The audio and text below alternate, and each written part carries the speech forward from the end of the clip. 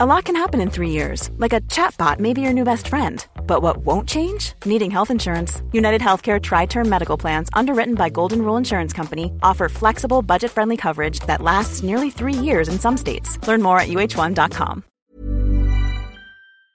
Hi, I'm Lawrence Dallaglio, host of the Evening Standard Rugby Podcast, brought to you in partnership with QBE Business Insurance. The show is available to listen to now and right up to the end of the season, when the winners of the Champions Cup will be crowned at Tottenham Hotspur Stadium, and the fight for the Premiership title will be decided at Twickenham. QBE is one of the world's leading insurers, and they will help your business build resilience through risk management and insurance solutions. Subscribe and download now wherever you get your podcasts. Thanks for listening. From London, this is the Standard Podcast, and I'm Mark Blunden.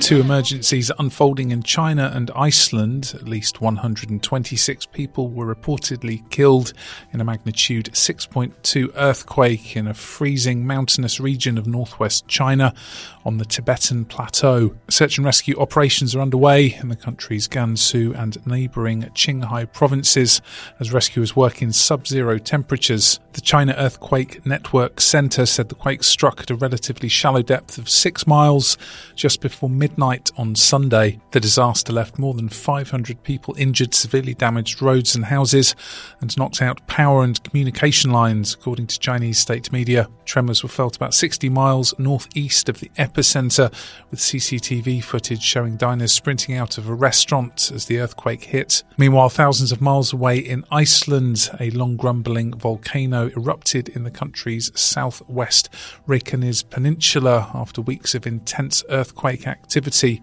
but without casualties. Lava from the large volcanic eruption appeared to be flowing away from the only town in the area, offering hope that homes would be spared. For insight into these seismic incidents and the latest detection technology being deployed, the Standard Podcast is joined by Dr. Brian Bapty, an earthquake seismologist based at the British Geological Survey in Edinburgh, who works on earthquake hazard and observational seismology. We asked Dr. Bapty, what do we know so far? The earthquake occurred at the northern margin of the Tibetan Plateau. That's a mountainous area that results from the collision of two of the Earth's tectonic plates, India and Eurasia. So India is moving north and colliding with Eurasia, and this collision creates this kind of mountain belt. And it's a very wide mountain belt, and there's deformation throughout it, and that results in high levels of earthquake activity all the way from the kind of foothills of the Himalayas in India all the way up to through Tibet and into Mongolia. How prone is the region to earthquakes? Because of these high levels of deformation, there are high levels of earthquake activity throughout the area. There have been some very big earthquakes here in the past that have caused large numbers of fatalities.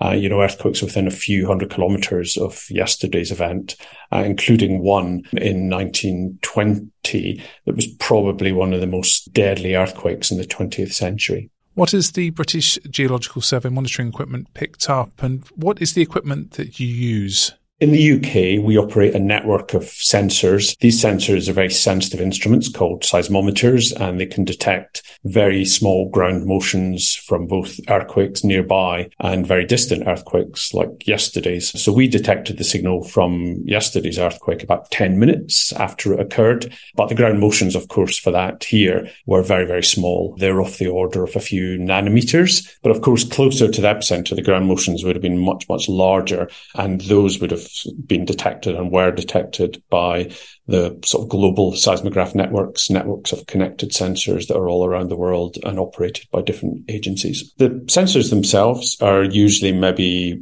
range between 20 to 40 centimeters high, maybe around 5 to 10 centimeters in diameter. And they're usually buried in the ground, either in boreholes or in underground vaults, or even just buried in a hole in the ground for sort of temporary deployments. And those, when the ground shakes or moves, they respond, they generate an electrical signal that's proportional to the amplitude of the ground movement. And we use those signals to both locate the earthquake, which is basically just a form of triangulation, and also work out how big the earthquake was. How well prepared is China for earthquakes and disaster relief? So in general, China is very well prepared for earthquake disasters. They have large numbers of emergency response teams who can be rapidly mobilized to respond to such events. So in general, they're well prepared. I don't know a lot about the specific response in this case, but more generally, because earthquakes are such a problem and such a risk in China, there is a lot of effort goes into disaster preparedness and also disaster response. What are the risks with aftershocks in the days ahead? And could you explain what an aftershock is?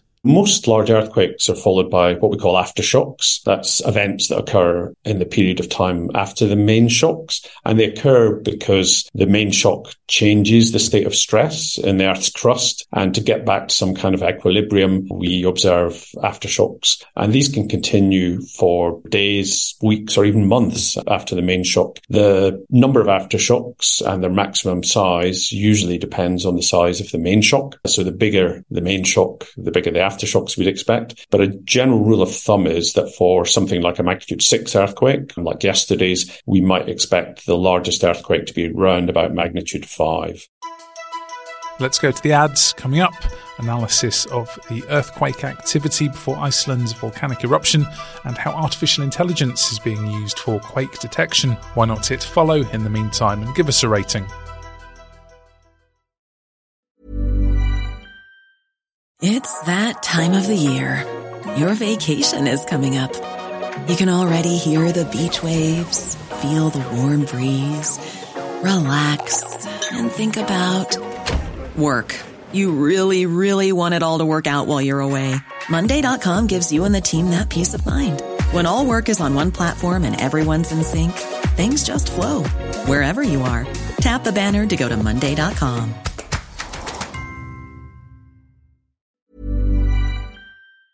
Hi, I'm Lawrence Dallaglio, host of the Evening Standard Rugby Podcast, brought to you in partnership with QBE Business Insurance. The show is available to listen to now and right up to the end of the season, when the winners of the Champions Cup will be crowned at Tottenham Hotspur Stadium, and the fight for the Premiership title will be decided at Twickenham.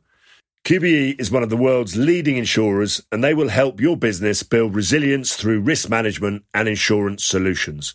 Subscribe and download now wherever you get your podcasts. Thanks for listening. Welcome back to our conversation with the British Geological Survey's Dr. Brian Bapty. What was the seismic activity leading up to the Iceland volcanic eruption?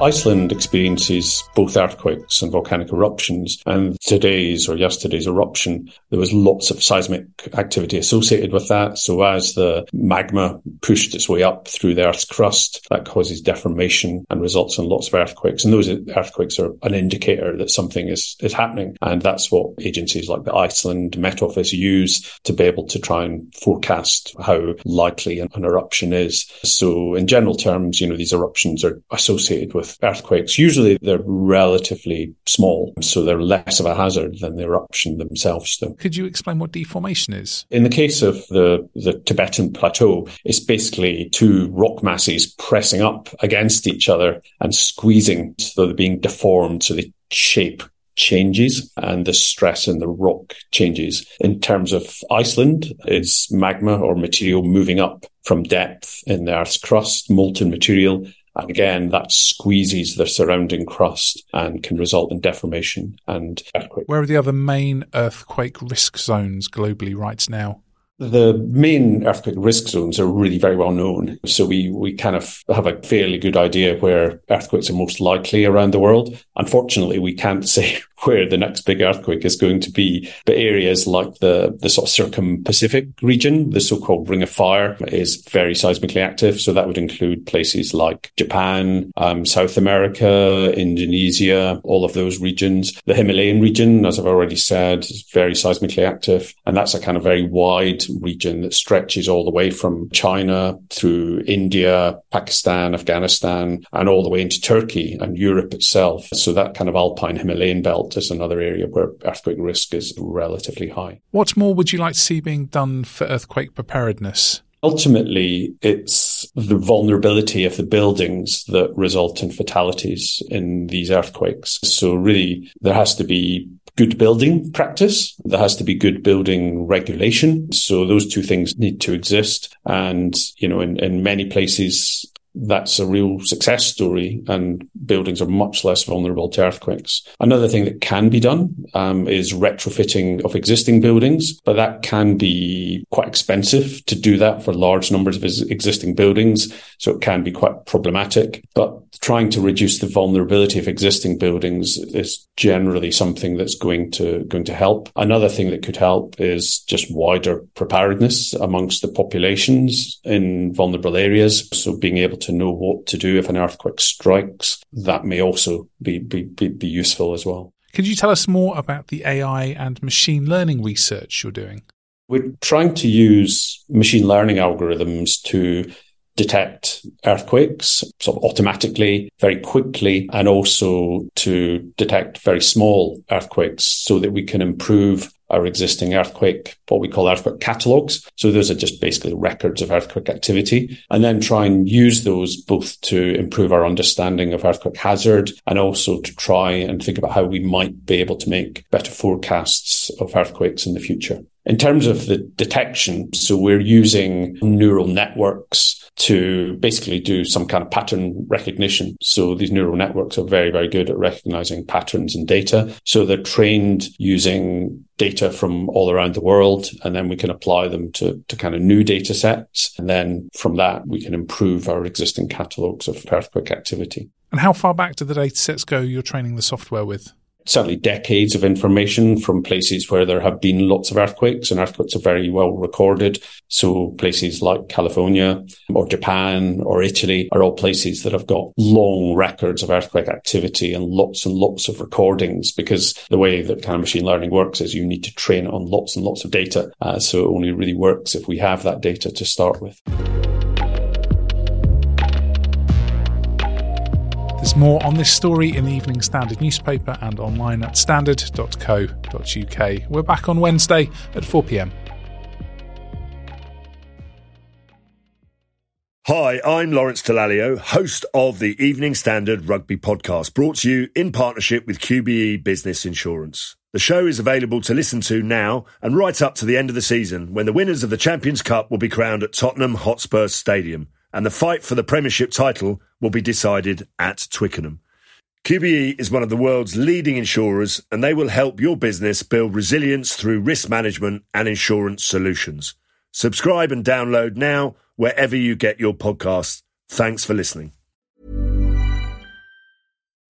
When you make decisions for your company, you look for the no-brainers. If you have a lot of mailing to do, Stamps.com is the ultimate no-brainer. Use the Stamps.com mobile app to mail everything you need to keep your business running with up to 89% off USPS and UPS. Make the same no-brainer decision as over 1 million other businesses with Stamps.com. Use code PROGRAM for a special offer. That's Stamps.com, code PROGRAM.